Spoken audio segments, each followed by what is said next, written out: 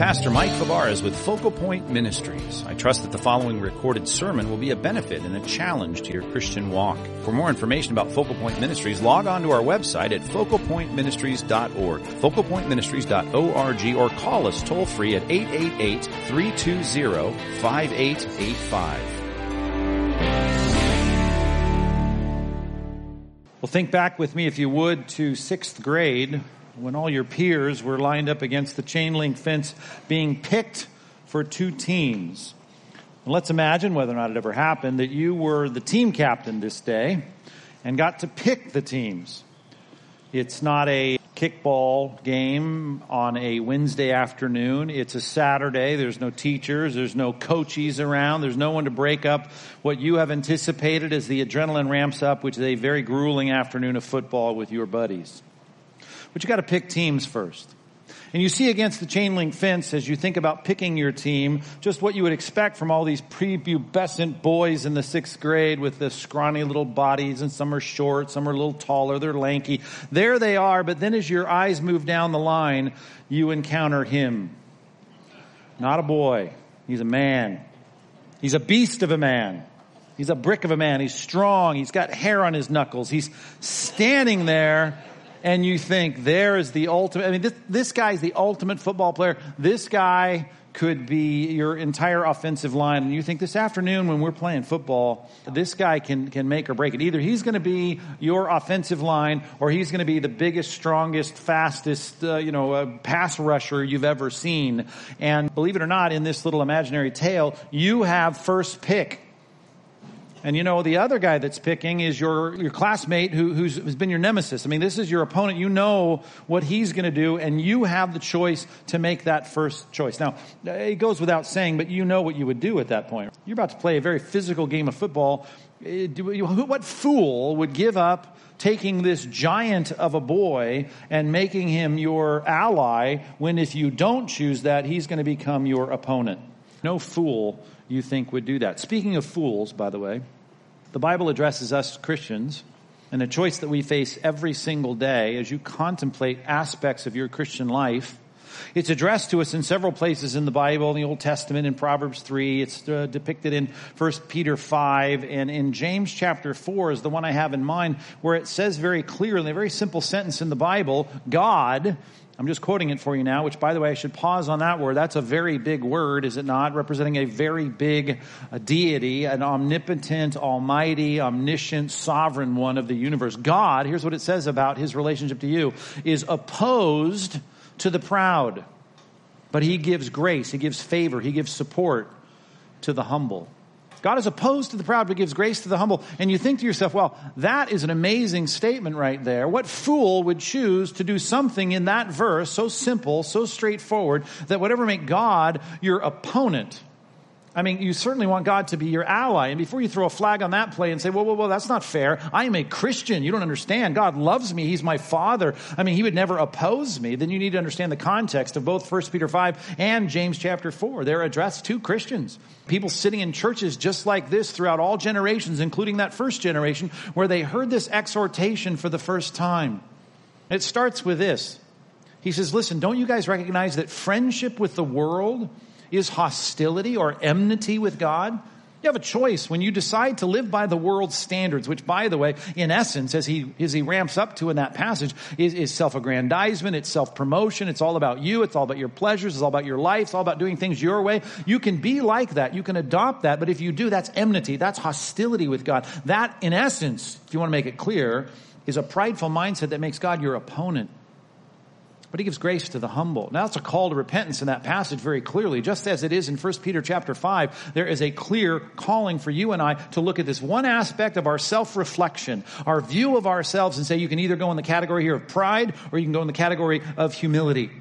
And if you look at those two, it's going to determine everything about whether God this week is going to be your opponent or your ally. And that's a big, big deal. And I understand, you understand what it is to be saved and to be justified, to be declared righteous, to have God as your Father. I get that. But there are times I think you can think back, even in the healthiest, best scenario, even with a fairly obedient child that you might have been, that you do not want your Father, who loves you and will never send you packing in terms of saying, I'm never going to be your father. You don't fear that kind of break in relationship, but you know you don't want dad to become your opponent. You understand there's a power in that statement. And God says to you, Christians, listen, why would you make me your adversary when I could be your number one ally this week? And it comes back to how you deal with this very simple issue of how do I view myself? That is so important. And it's no surprise then, it's one of the last lessons Jesus taught his disciples before he went off to the cross. If you think back to where we ended last time we were together in Luke chapter 22, we ended with this scene where Jesus initiates the Lord's Supper. Coming out of the Passover, he modifies the Passover and he leaves them with a very important statement regarding what we are to be doing until he returns regarding this cup and this bread. And we learned all of that last time, and that was very important. And then almost like a strange appendage to the passage, we had this reminder by Christ, well, there's someone around the table right now that's going to betray me. And do you remember where we left this? In Luke chapter 22, verse 23, where it says, they all began to question, who could this be? I mean, you can picture them. And I actually said it's a good thing, as counter as it is to the world's thinking, that we sit around, as we said, in reflection to Psalm 139 and ask ourselves, God, is there something grievous in me? Is there any way in me that's wrong? Let's reflect. Let's think about that. So here they were considering who could be the worst among them. And then we run into chapter 22, verse 24 in Luke. And if you haven't turned there yet, please do, as we see a complete reversal of that kind of questioning. Who could be the worst here? Follow along as I read this text for you. Luke chapter 22, verses 24 through 30. As right here in verse 24, after them saying, who is it? Who could it be? Who's the betrayer? It says a dispute also arose among them, reading from the English Standard Version, Luke 22, verse 24, as to which of them was to be regarded, not as the worst, but as the greatest. And before you say, well, this is fancy, this is fantasy, this is fiction, there's no way this would happen. Really think about it. What about the social dynamic of sitting around and having your leader say, someone here, and I know, because I know all things, is going to betray me. We have a Judas here, to use our terminology, among us. And for you to sit there and think, well, wait a minute. As it says in verse 23, could it be me? Could it be me? Could it be you? Well, why wouldn't it be me? Well, if you really started to discuss that and think about that as they question which of them it could be, you can understand why you try to distance yourself from that accusation. Well, I don't think it's going to be me. Have you seen me out there preaching when Christ sends us into I'm so into this. I believe it. Matter of fact, I think I'm a lot better than you at it. And when it comes to my devotion, and I got a better knowledge of this, I think my relationship with Christ is a little bit closer than yours. I would never betray him. You could see where this would subtly turn into comparing resumes, comparing our lives, and really starting to build a pecking order among the group, saying, no, not going to be me. It would never be me. I would be the last person. You could see them start to sit here and really dispute who was greatest. It's not that they were sitting on, I'm greater than you. No, I'm greater than you. That is not the dialogue, but it is the divine commentary on what's happening. Regardless of how subtle and adult and mature this might have been, they're really trying to figure out who's the greatest. And they were arguing about it. They were disputing about it. Jesus adds a little backdrop. He says, you know what? You sound a lot like the world here. He uses the word Gentiles, not in the sense of an ethnic identity, although they were all Jewish boys. You need to understand this is a statement used in Scripture for those that do not know God. In the New Testament, this is a picture of those who are alienated from having any life and thought and direction and connection with biblical thinking. And it says, listen, it's the kings of those Gentiles who exercise lordship. They exercise that kind of leadership and authority over them, over the people that they lead. And those in authority, those who have those positions, they're called benefactors. They're called benefactors. In the Greek language, unfortunately, the ending in this, there's some ambiguity because this ending can either be a passive or a middle voice in the verb. So there's this sense in which you have to choose whether or not this is a soft thing, like, oh, they just happen to call me benefactors, or, this is what I want to be called. They call themselves benefactors. The idea here in this passage, though, I think fits very clearly with the people saying, I want to be called a benefactor. And benefactor, if you know anything about English etymology and the background of words, beni, you understand, comes through into our language as the word good, and so it is in Greek, the particle ou in this passage, which is good. What do we mean by this Greek word? I'm a do-gooder. I'm a do-gooder. I'm a guy who does good. I do good to people. And they're sitting around trying to figure out who's the worst, and eventually it degenerates into who is the best. And it's just a great illustration. You know, those Gentiles, they really love to exercise their authority over people, and they like to be called. I think they even demand that they're called, that you would recognize what a good guy that I am. And as he's watching all this is the perfect response to show them that's what non-Christians do. Verse 26, but not so with you. Let's not make that happen here. Rather, let the greatest among you, want to talk about who's the best? Here's how you're going to prove it. Become as the youngest.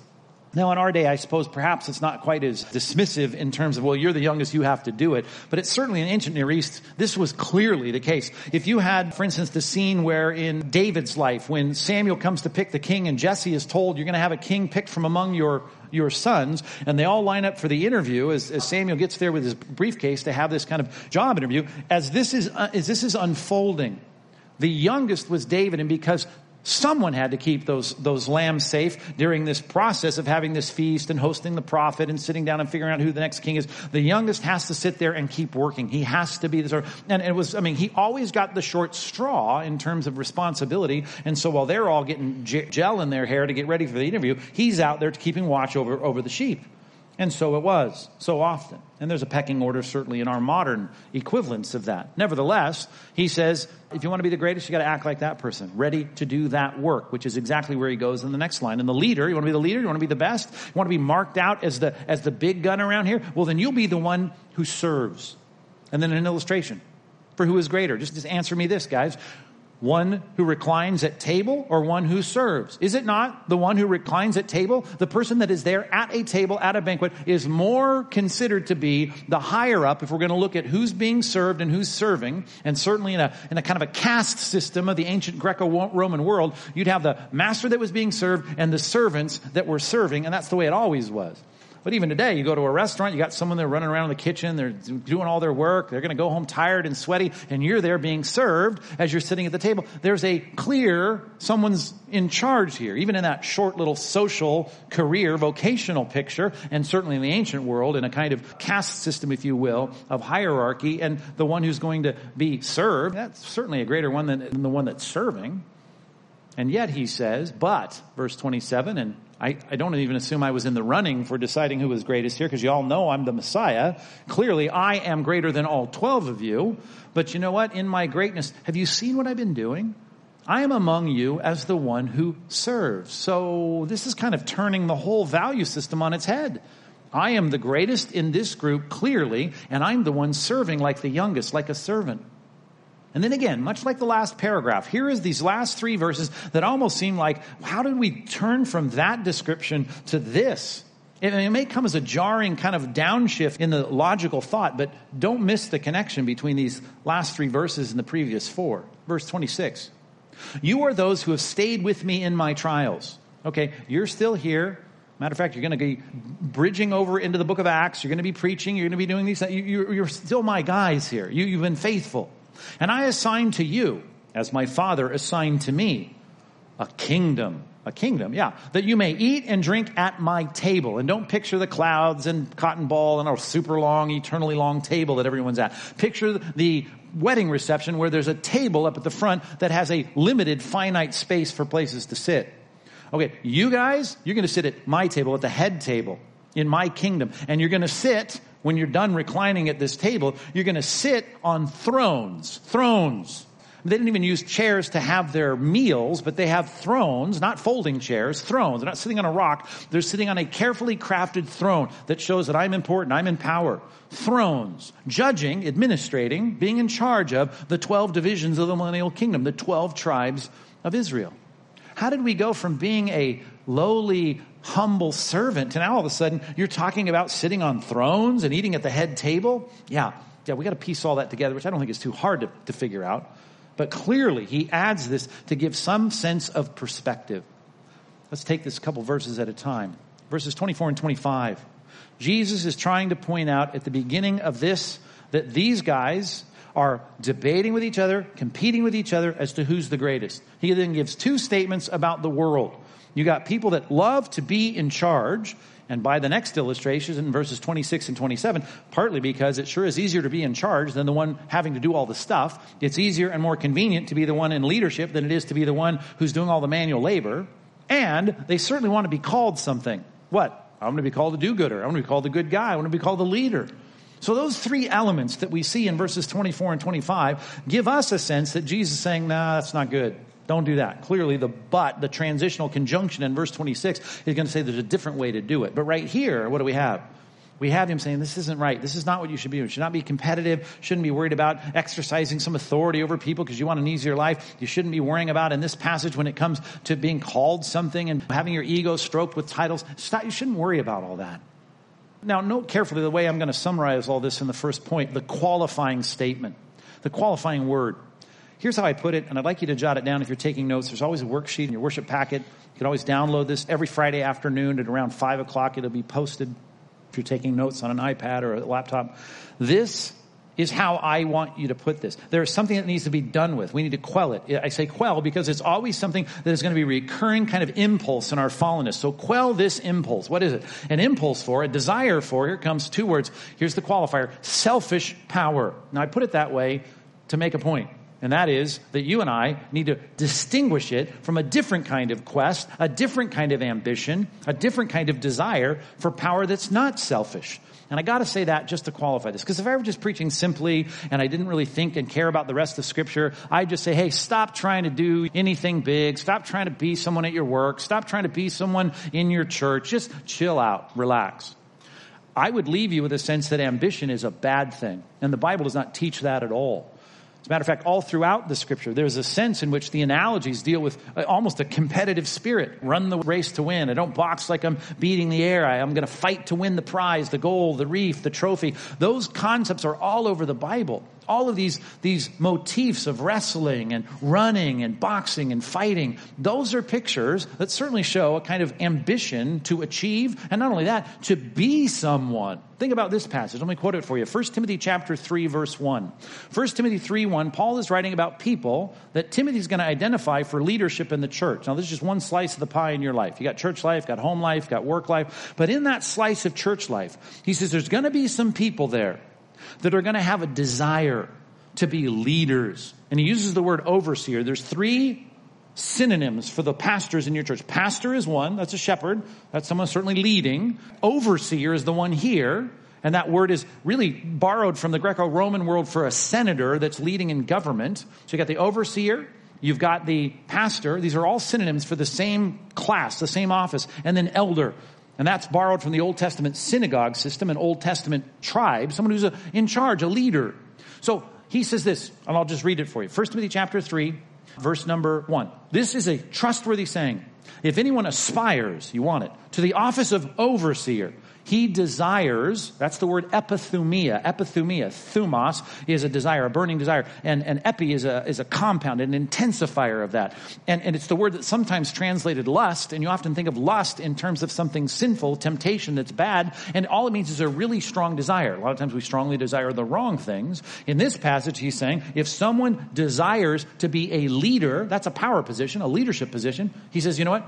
He's desiring a good thing, a noble thing. There's ambition that is certainly good. Now, if I said this, you need to quell desires for power, that would not be a biblical statement. But you wrote down this, quell desires for selfish power. And there's a difference. And the difference is defined by the three things we've looked at in verse 24 and 25. I've already kind of teased them out. The first thing is a dispute arose among them as to which was regarded as the greatest. Is Philip better, than Nathanael? Is Nathanael better than Thomas? Is Thomas better than James? Is James better than Peter? All of this was going on so they get their pecking order. And here's part of the problem with selfish power. Selfish power, wanting to be in a position, an elevated position, a position of authority or influence or power, is often really concerned about horizontal competitiveness.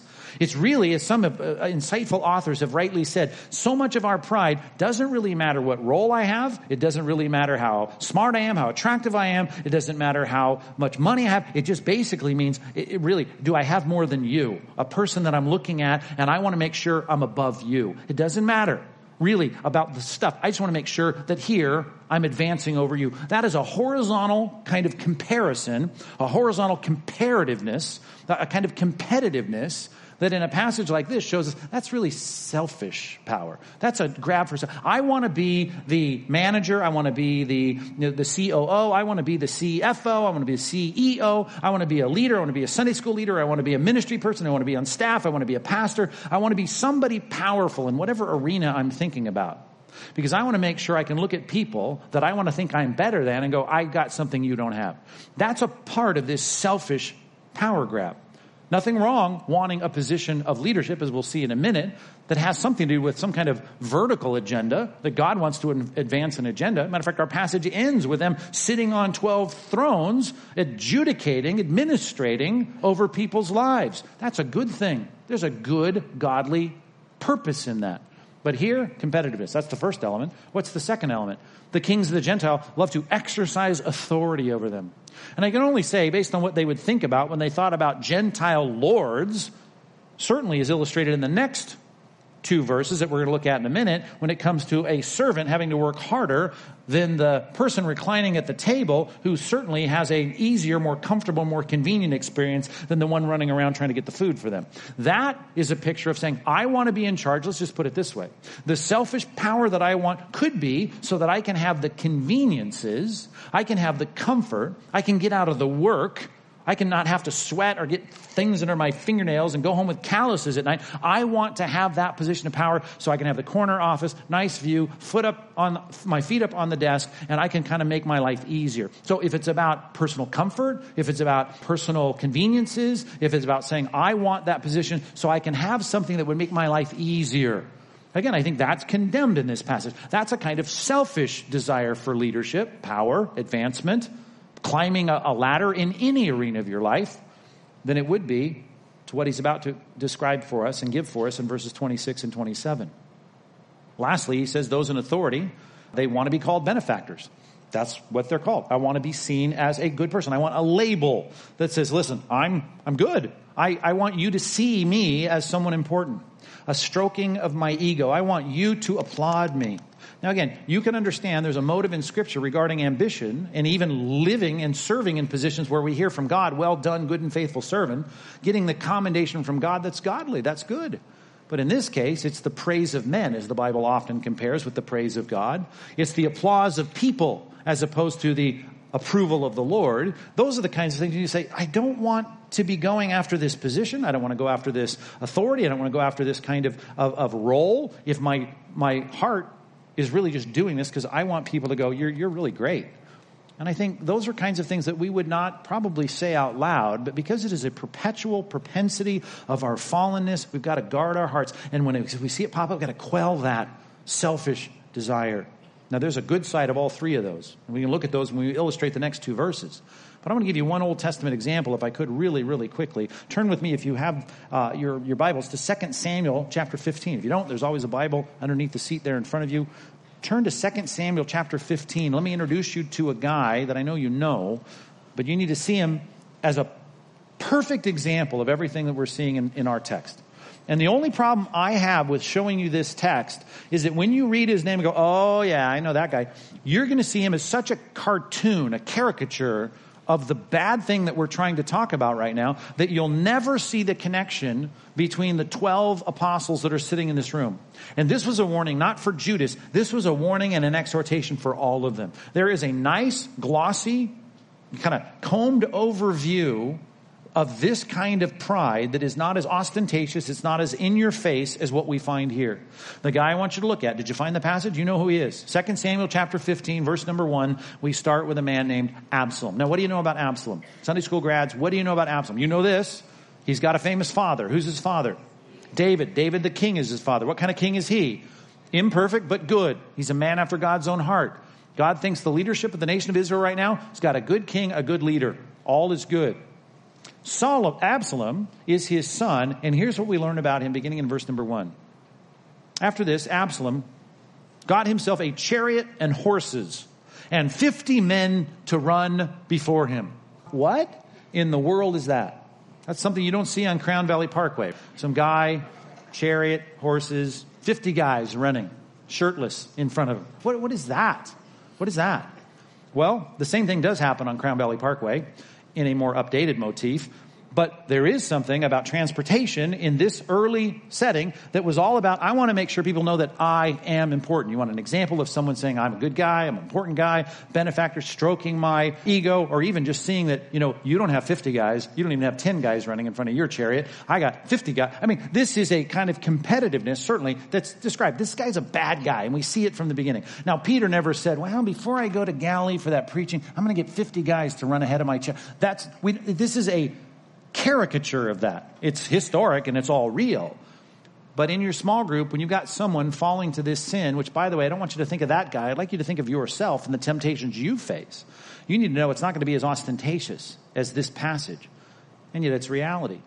I think you'll see yourself maybe more in the verses that follow. Verse 2, Absalom used to rise early and stand beside the way of the gate. Now, rising early has never been a good thing. In the ancient world, 3,000 years ago, it's as bad as it is now.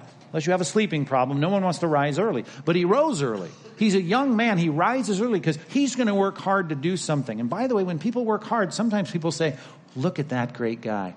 This isn't because he's a great guy. This is not because he wants to help people. He is the person Jesus is talking about. I mean, the kind of leader of the Gentiles, which of course he's a Jewish man, but he clearly typifies this. He's rising early to do what? To sit there by the gate that led into the capital city, the walled fortress there in Jerusalem. Take a look at this, middle of verse 2. And when a man had a dispute come before the king for judgment, he needs some kind of adjudication, some kind of settlement of some dispute, some problem. Absalom would call him and say, from what city are you? Right? I mean, really can't. I mean, this guy, he's good. Got a great car, cares about people, asks personal questions. And when the guy says, hey, your servant is from such and such a tribe in Israel, Absalom will say, oh, see, your claims are good and right. But there is no man designated by the king. It's your dad, man. No, I know. Yeah, but if I were king, I'd do it. But the king, to hear you, he doesn't have the right staff in place. Oh, my poor dad doesn't have it figured out. Then Absalom would say, oh, that I were a judge in the land. If I could just have the authority, then every man with a dispute or a cause might come to me, and I would give him justice. Now, whenever you go to court for justice, someone wins and someone loses, right? That's the thing. You've watched enough TV to know that. And you've been in court. Someone wins. See, here's the thing. You can't have everyone be happy with your decisions. I guarantee you this. There's a lot of people in David's kingdom, when they came for a dispute, they left upset at David.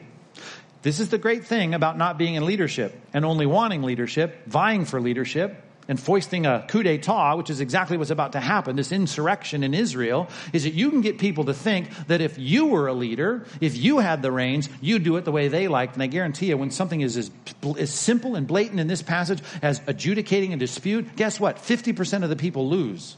Right? Do you think Absalom ever said, hey, that case, that's a bad case. That's not a good thing. I don't understand it. You're the loser. You're not right. No, of course, he was saying to everyone, you're good. You're right. This is called flattery. And part of what the prideful person does is engages in flattery. And often it's, you know what? Those leaders, they're critical of the leaders, just like Absalom was of his dad, David. I don't think he's doing it right. He's not pleased you, which every leader is going to displease people. But, if I were the leader, if I had that loyalty from you, if I had that position of power in this country, I would please you. It's the promises we see all the time from leaders, but when leaders actually lead, they don't please everyone. Nevertheless, that was his strategy. Oh, that I were a judge in the land. Then every man with a dispute or cause might come to me, and I would give him justice. And it would always be what you like. Always be what you would think is good. And whenever a man came near to pay homage to them, so he bowed down. This is the king's son. He's a prince. He would put out his hand and take hold. Oh, no. Don't do that. And he'd bring him up and kiss him. There's nothing romantic, obviously, about this. This is the ancient Near Eastern way to greet someone. So you can see his beard. You can even imagine before right guard and deodorant. I mean, this was kind of a smelly encounter. Nevertheless, it was something they did. And he's reaching out and starting to show this customary affection to a common guy, a guy who's just coming for a dispute to be answered. And he's ingratiating himself to him. He's kissing up, literally, in this case. Verse 6. Thus Absalom did to 50% of Israel. No. This is what Absalom did to everyone. Everyone. People that deserved it, people that didn't, people that had a good case, people that didn't, people that would win, people that would lose, didn't matter. And so Absalom stole the hearts of the men of Israel. And we know, just based on the first verse, we're not supposed to read this with neutrality. We're supposed to read this with, this guy is the guy with the horse and the chariots and the 50 guys running in front of him. This guy's all about himself. And as the story plays out, do you know the story of Absalom? He does. In some ways, really leads a successful coup in the land, and David is exiled for a time, and then, of course, he's killed. He dies getting hung on a tree. You know the story. David comes back. It's a horrible experience for David, part of God's discipline for what he did with Bathsheba, but nevertheless, he ends up being this villain, this bad guy, this prideful Absalom. He becomes the hallmark of what we're talking about, of a guy who's into self-promotion. Let me give you one last passage as long as we're close to it. Chapter 18, 2 Samuel 18. Just to give you, kind of the summation of his life. Verse 18 of chapter 18, 2 Samuel 18:18. Now, Absalom, in his lifetime, had taken and set up for himself the pillar that is in the king's valley. We're assuming this is the Kidron Valley, east of the fortified city of Jerusalem, the downslope of the Mount of Olives. For he said, I have no son to keep my name in remembrance. At least that's what he said. I think he would probably put the monument up either way. He called the pillar after his own name. He didn't say it's the Kidron Valley pillar or the king's pillar. No, it's Absalom's pillar. And it is called Absalom's monument to this day. Now, of course, that's the writer of 2 Samuel's day. Nevertheless, if you go to Israel today, you'll still see a reconstruction, a later reconstruction, although it's very ancient from our perspective, of Absalom's monument, Absalom's tomb, his tribute there in the Kidron Valley. You can look it up on Wikipedia right now through our free Wi-Fi access. But you can see it there, and there should be a Wikipedia page, a description of that, and it sits there with this kind of inverted funnel on the top of it, 50, 60 feet tall, that is even to this day called Absalom's monument, which is interesting. It's almost poetic. Right, because Absalom, he is the poster child for prideful self-promotion, self-aggrandizement, and there it sits even to this day, not this particular one, but a remanufactured one in the valley just outside of the old city of Jerusalem today, Absalom's monument. You and I need to realize that we can, in a very civilized and insidious way, be the Absalom in our small group, be the Absalom in our office, be the Absalom even in our families, just like Absalom was in his biological family, if we're not careful to quell selfish desires. Now, like a lot of things in Scripture, someone can get up on a Sunday and say, stop lusting, stop worrying, stop being prideful. And it's not as entirely helpful as we would hope, because how do I do that? It just keeps happening. Well, Scripture often, we'll see this quite often, if not entirely, gives us this prohibition and says, listen, it's not just about you trying to fight this thing, it's about you replacing it. Like the simple passage in Philippians 4. Don't worry, stop worrying, how do I deal with that? Pray about everything. So there's a replacement, and so there is in our passage. It's not just about you stop with this competitiveness and this wanting leadership and wanting everyone to see you as a great guy. Well, how do I stop that? Oh, I just got to stop that. How am I going to stop that? Here it is, verses 26 and 27. Back to our passage. It's printed on your worksheet, Luke chapter 22, verse 26. Not so with you. Rather, here's your prescription. Here's how you solve this problem. Let the greatest among you, if you really do think you're great, here's your job description. Be as the youngest, which of course in that day had great implications about what you had to do. You always got the short straw and had to do hard work. And the leader, as the one who serves, gives the illustration of the table and the servant. Of course, the guy at the table seems to be of higher status. And nevertheless, the highest of statuses among them was Christ, and he is among them as one who serves. Now, in the margin, you should put John chapter 13, because I hope you know, if you know your Bible, that all the Gospels talk about this upper room scene. And in the upper room scene, John records the most information about this. And the thing that he talks about in chapter 13 is that what started this Passover meal was Jesus going around and washing the disciples' feet. And unless you're new to Christianity, I hope you recognize there's no sidewalks, there's no pathways, there's no bike paths. Everything in ancient Israel was a dirt, dusty trail. I guess there were some exceptions, but you're going to get your feet dirty. And there's no steel-toed boots. They weren't wearing Nikes. They were walking around in open-toed sandals all over the ancient world. And what happens is your feet get really dirty. And when you go to a banquet to eat, guess what? Leonardo da Vinci was wrong. Leonardo da Vinci painted them all in chairs sitting at a table. Didn't happen. Matter of fact, our text gives us the verb. They reclined at the table. In the ancient Near East, that's how they ate. In Israel in the first century, they reclined. They laid down. They laid on their side. And the tables weren't tall. They were short, just off the ground. You'll still see some cultures today that do that. And guess what? When you're laying down on your shoulder, on your elbow, and leaning against your shoulder, and you're eating with your hand at the table, your feet end up being at the same level as the next guy's head. And you're all kind of lined up around the table that way. You're reclining. And here's one thing. If I'm going to eat, I don't want your stinky, dirty feet near my face. I don't want that. Now, granted, the way they did it, your feet would be behind the guy that's next to you. I get that, but still, I don't want your feet near me. And I certainly don't want your stinky, dirty feet near me. So guess what? You go to a banquet and you're about to eat, just like we would go to a restaurant and go wash our hands in the restroom. They would have someone wash their feet. Now, if you came to someone's house, banquet, usually a nice place, guy has money, he's got servants. Those servants were there then. They were tasked with washing the feet of the people that came to eat there. Jesus, it says, takes the basin, he takes the towel, he goes around and he starts washing all the 12 disciples' feet. Very practical matter. And in that act, when it says in this passage, verse 27, I am among you, last phrase, I am among you as the one who serves, you could think, without that context in your mind, this is a whole life description. And if you thought that, you'd be right. It is a whole life description of Christ. It's said twice in Matthew and in Mark. He summarizes his life this way. Even the Son of Man, I hope you've learned at this point, whenever you read that in the Gospels, you think back to Daniel 7, the most powerful, authoritative person in the universe, even the Son of Man did not come to be served, not in the first coming. He didn't come to be served. He came to serve and to give his life. Here's the ultimate apex of the whole reason he was incarnate, to give his life as a payment or a ransom for many people. So Christ's whole life can be depicted that way. So when you read the verse, I am among you as the one who serves, you can say, yeah, that's the whole point of the incarnation. But if you remember the upper room discourse in John 13 through 16, what do you think? Oh, I know what he's just done. In this immediate context, it was within hours of him saying this, he had gone around and taken Philip's grimy little dirty feet and he washed them and dried them and got between his big toe and his surfer toe and he was cleaning the feet of the disciples. Ew. Well, everyone had to do that, but it was usually a servant who did that. And then he'd go, to the next guy. Thomas, give me your feet. And he would wash his feet. Peter, give me your feet. James, give me your feet. And he would wash their feet. And so the illustration is, listen, this is a menial task that someone would do who's just a servant in the house. And I'm telling you, you've seen me, not only my life is defined this way, but the acts that I've been doing in the upper room. You understand, I've been the one who serves even down to the practical menial needs that you have in this. I've been doing that.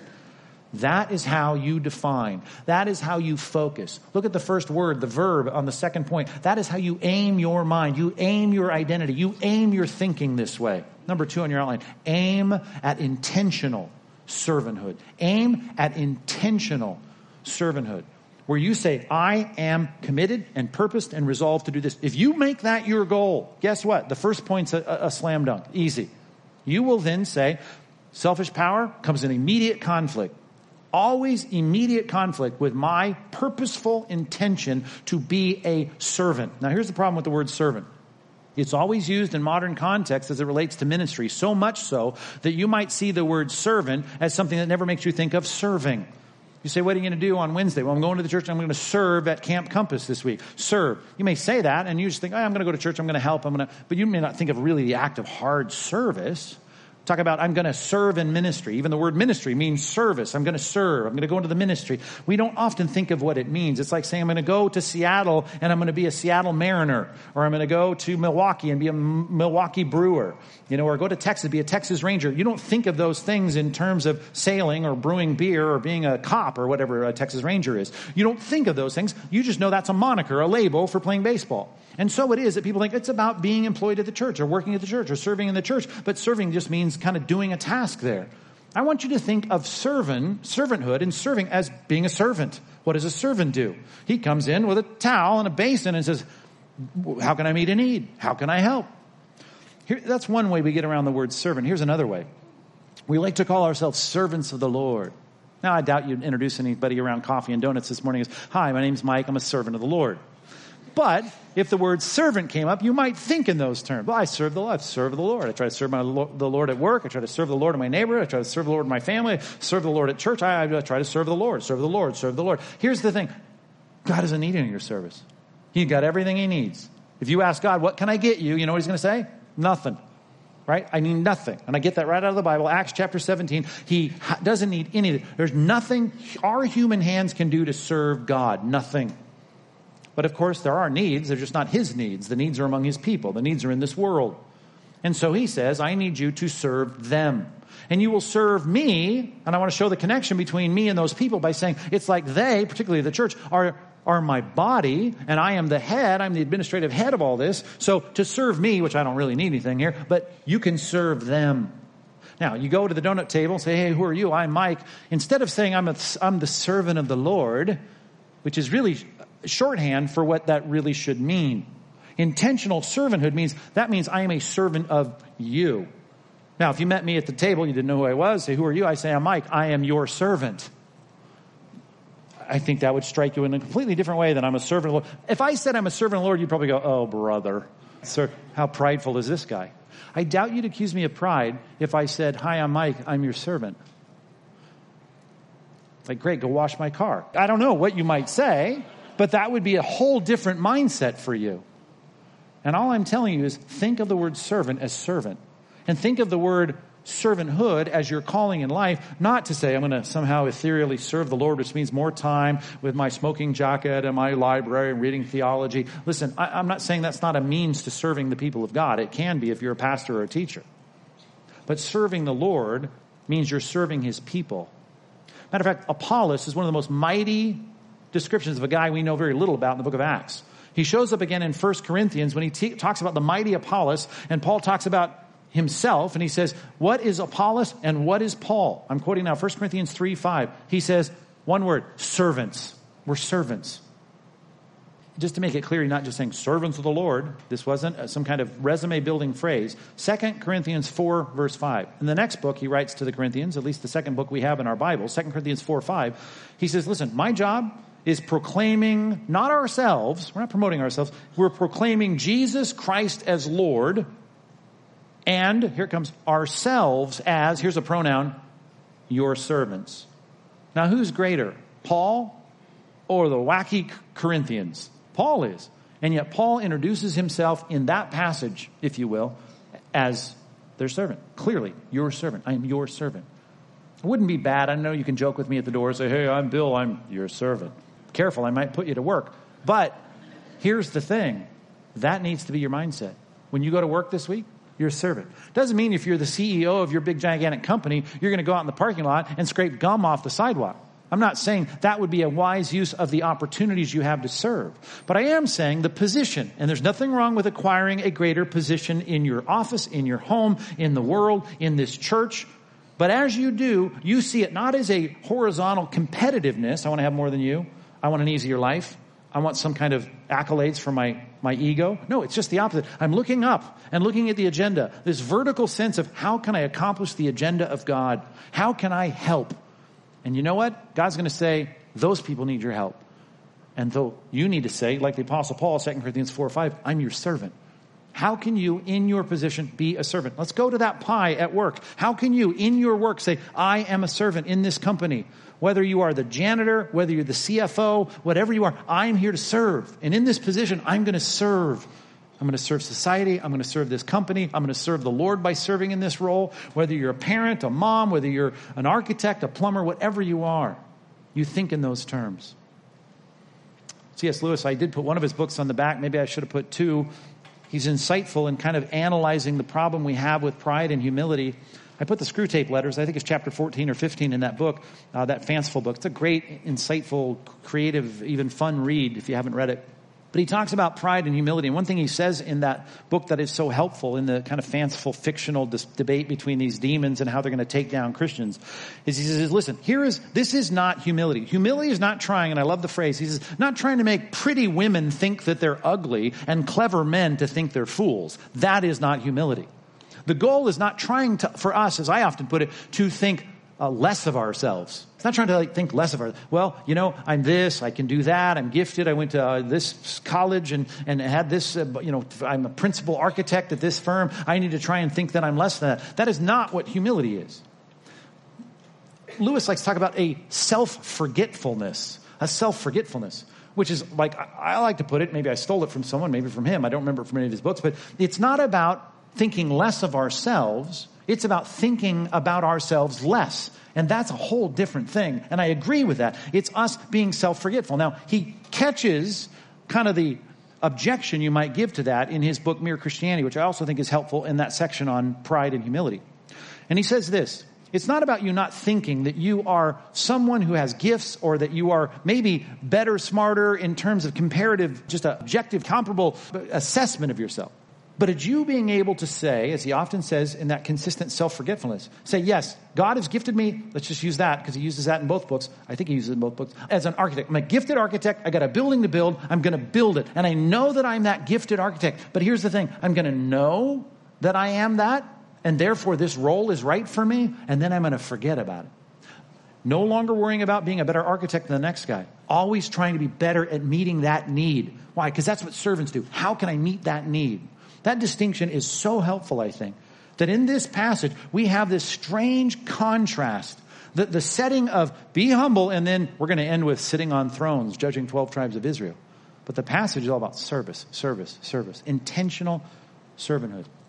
If you're at a plane flying across the country, 30,000 feet, the flight attendants say, hey, we need a pilot. That's always a bad sign, by the way, if you ever hear that. I'm sure there's a better way that they're trained to say it, but let's just say they say that, and you happen to be a pilot. You've learned it. I mean, you've been to pilot school, you end up taking a different career, but you studied it, you know it, you passed tests. You can fly a plane, a big plane, a jet. And they say, well, is there any pilots here? I don't think that's that time for some false humility. Well, I don't know. I don't like to brag, yeah. You're sitting in 14C, and they need a pilot. Get up to the front and fly this plane. Now, as you're walking up to the front, I doubt there'd be any temptation for you to think, yeah, pilot, that's what I want to be. Now, they cruise right through TSA. They got their own line. They flash their badge. Guys always look so good in their uniforms and stripes and the little bag they all seem to get assigned. They carry around so cool. Leather. I want to be a pilot. I want that. You don't think about the advantages. You don't think about the authority. You don't think about the comforts. You don't think about getting through TSA quickly. You just think about the fact there's a need. There's 200 plus people in this plane that need me to meet that need right now. And you walk up and you meet the need. Now, I'm not asking for someone who, I don't know, works at Del Taco to say, yeah, I'll try to fly the plane. No, sit. I need someone who can do it to fly the plane. I'm not saying there's not any pilots that work at Del Taco. Although the odds are very low, I'm sure. But I'll get an email this week, and plus we're on the radio. Someone's going to write me. I knew a guy at Del Taco who was a pilot. I don't need to hear that this week. Just save your time. I need a pilot. And you know what God needs in your home? You know what God needs in your workplace? You know what God needs in your church? Something that you are gifted to do. It doesn't mean you don't aspire to say, yeah, I should be a pilot. But you say it not for the office. Let me quote for you again.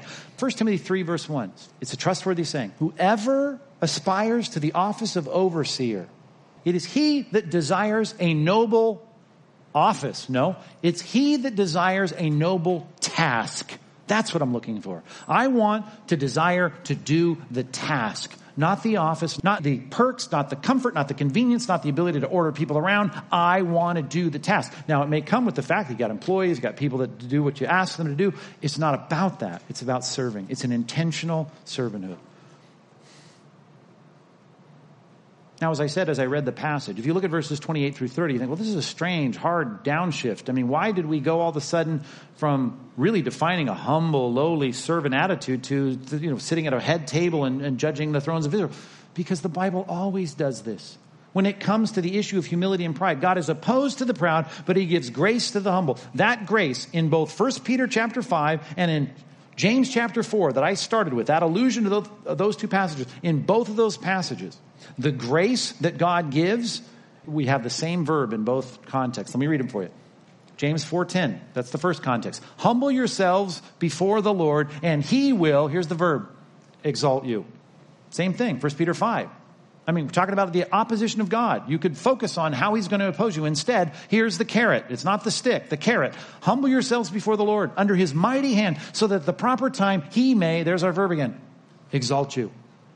This passage rightly and logically and biblically ends with, God will exalt you. You worry about being a servant. God will exalt you. You worry about serving. God will put you in a place where there will be authority, there will be prestige, there will be power, but it's a power done in the right way at the right place, and God will take care of what kind of position or class you're in. You just worry about being an intentional servant. And that's what he says. You're going to eat at the head table, you're going to sit on thrones. Number 3, you and I need to know that all the sacrifice of servanthood is worth it. It's worth it. God will always repay it. You need to focus on the sacrifice, and it's worth it. Now, it's hard for me to say all that because some of you are sitting here saying, I don't see that it's worth it in the short term. And you know what? I can't promise you it'll be worth it in the short term. I can't. It may be hard to be a servant. And you're saying, well, I don't want to do anything that Pastor Mike said in this message because I will be a doormat. I know if I go into my family thinking I just want to serve, they're going to walk all over me. If I go to my office, they're certainly going to pummel me. I cannot be a servant wanting to help. I don't want to introduce myself on the patio. Hi, I'm your servant. How can I help you? Because I'm afraid I'll be tasked with all of the tasks for the rest of my life. A doormat. Only hope I can give you in the short term is the illustration I often give when I'm preaching at marriage conferences, and I look at that great example of being a leader. What kind of leader should I be? A servant leader in my family. I, as a husband, am the head of the home. That's what the Bible says. I have a wife that is now depicted in that passage as my body. Just like Christ is the head of the church, I am now the head in this relationship, and the Bible says the head should be sacrificial. Just like Christ gave himself up as a fragrant offering, that's how Ephesians 5 starts. Now we have a marriage, and in that marriage, be the kind of leader that sacrifices for your bride. And he says, here's the thing. It's like a head sacrificing for the body. And since those are two inextricably bound components of your life, your head and your body, you don't want those to separate. Smile at me if you don't want your head separated from your body. You want those to be together. That's why God says, man, God joins together, all men separate. That is an organic whole in God's mind. Now, I often illustrate it this way when I'm at those marriage conferences. I say, it's like I rented the apartment down here in Orange County when I was married a couple years. We went and rented this apartment for 3 years. And we had, looking outside of our apartment, it was probably 100 yards away, a spa. Of course, it wasn't our spa. It was the apartment complex's spa, but I was paying rent, so I got to use the spa. I would come home at night. I'd be done preaching or teaching or meetings or whatever. I was tired and my body was aching. I want to sit in the spa. Now, when my body wanted to sit in the spa, my head said, I don't want to sit in the spa.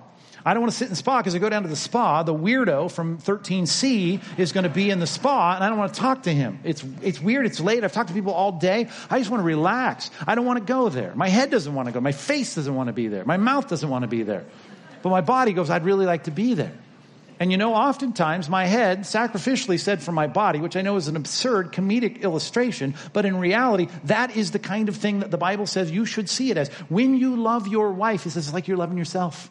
Because you will be blessed. Now, that's an analogy for your marriage. And in a sense, I realize I win when I give up my rights and serve my wife. I win. Why? Because we are one. And God says, when she's pleased, it's not like happy wife, happy life. That's not the point. I didn't mean to say that so disparaging or disdain that. But I'm just saying, that's not the principle. The principle is, I have someone that I now love, and that person that I love is going to have what she wants. When we disagree, we state our desires clearly. I concede what she wants. That's what the Bible says should happen. It should happen both directions as best we can. We'll fight over honoring one another. But the point is, we should recognize we're loving. It's like loving ourselves. It may not feel like that, and that may not be much help to you. But I can say this.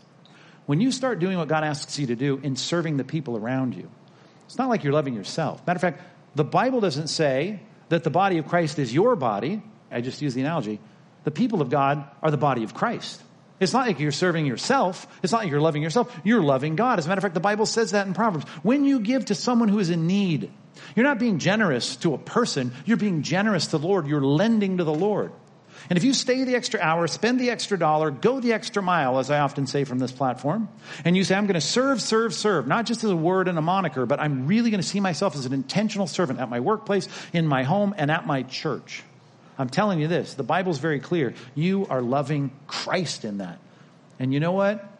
He always rewards people that love him. He shows his faithfulness, his mercy to generations. That's what it says from the beginning of the Bible, to those who love him.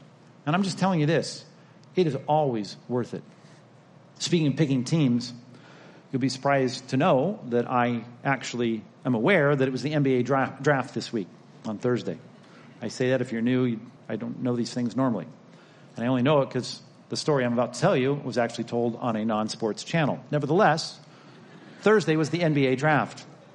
lots of gifted athletes giving up in their college senior years to go play in these NBA teams. And one of them was Villanova's Mikal Bridges. Mikal Bridges, gifted, I think as a junior, saying, listen, I'm going to put myself up for this. And so all of this was going on in the draft. And in the 10th pick of the first round, the guy gets up and says, we choose Villanova's Mikal Bridges. And immediately the camera goes over to his table. And he stands up. He's so excited. And, of course, everyone's excited. His girlfriend or wife, I don't know if he's married or just dating her, she stands up and hugs him. And his mom is sitting next to him. And she's like, yeah. And then you learn the story. And the guys tell you the story as I watch the YouTube story unfold in real time on that video. The mom works for the Philadelphia 76ers, and it was the Philadelphia 76ers who chose him in the 10th round. He grew up there. That's his hometown. His mother is the vice president of human resources there, and she's like, oh, my son is coming home. He's going to be in our town. He's going to be in our organization. He's going to work for our franchise. I'm going to work in the front office. He's going to play. Everyone was so excited, and like often happens, they whisk him away to have some interviews, and he starts interviewing. Oh, how great will it be? And I watched this too on YouTube. Here he is being interviewed and his mom's being interviewed. Oh, it's so great to have him home. Mikal, it should be great to have him. It's great. And the girlfriend, oh, it's exciting. It's so wonderful. Can't wait. This is just idyllic. It's storybook. It's going wonderfully. And about the time they're wrapping up the interview, 45 minutes after the announcement in the 10th pick, the 16th pick comes along. They make a deal. They broker this deal and they end up, the 76ers, trading him to the Phoenix Suns. I'm not a big basketball fan, but I have lived in Arizona for a while, and I don't know, I don't think that's a good, exciting thing to cheer about at that point. Off to the Phoenix Suns. If you're a basketball fan, I've been told they're not as great a team as the Philadelphia 76ers. They're poised for good things in the future. The Suns are the Suns, and the whole state is baking under the sun at 110-degree weather. It's like, here he is now all of a sudden with his mom excited, back to my hometown, everyone's happy, high-fiving, and now he's traded. I thought, wow, what a weird twist. What a story. That's weird. That's sad. So I looked him up on Twitter. I thought, I wonder what his reaction to all this is. Here was his tweet, 8:33 p.m., June 21st, after all this happened. All capital letters. Let's make it happen. Triple exclamation point. Then he tagged the Suns.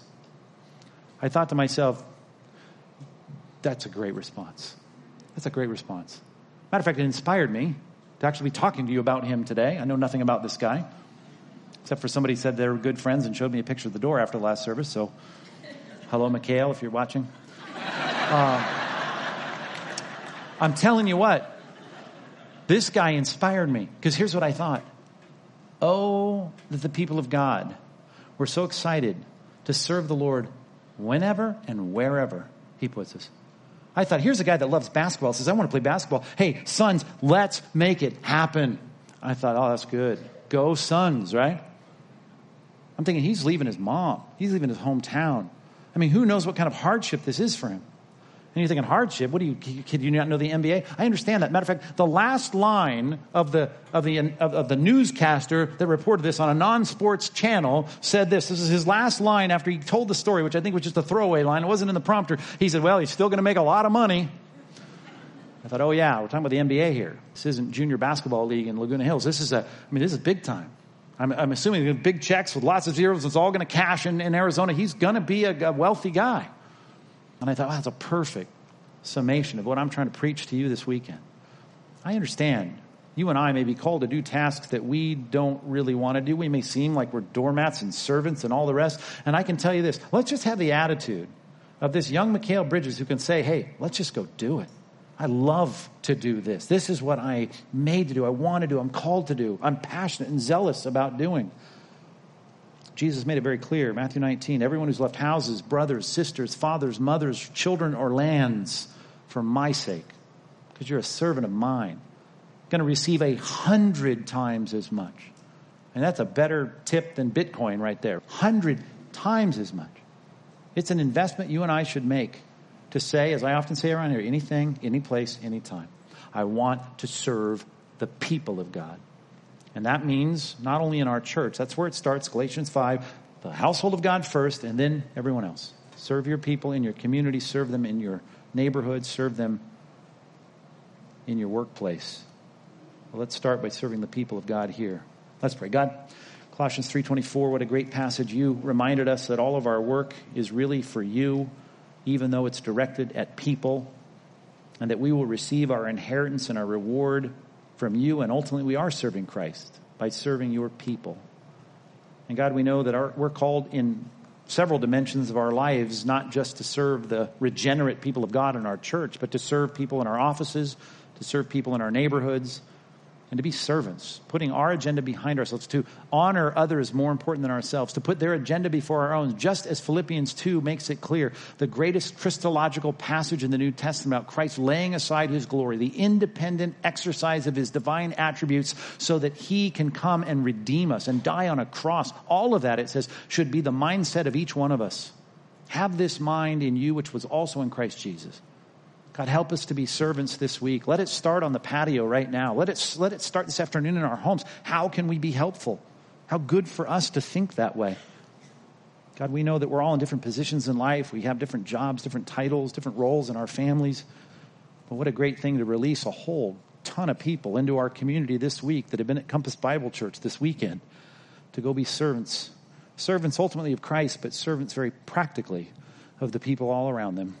God, energize us to do this work this week. We know that you're a rewarder of those who do so. In Jesus' name, amen.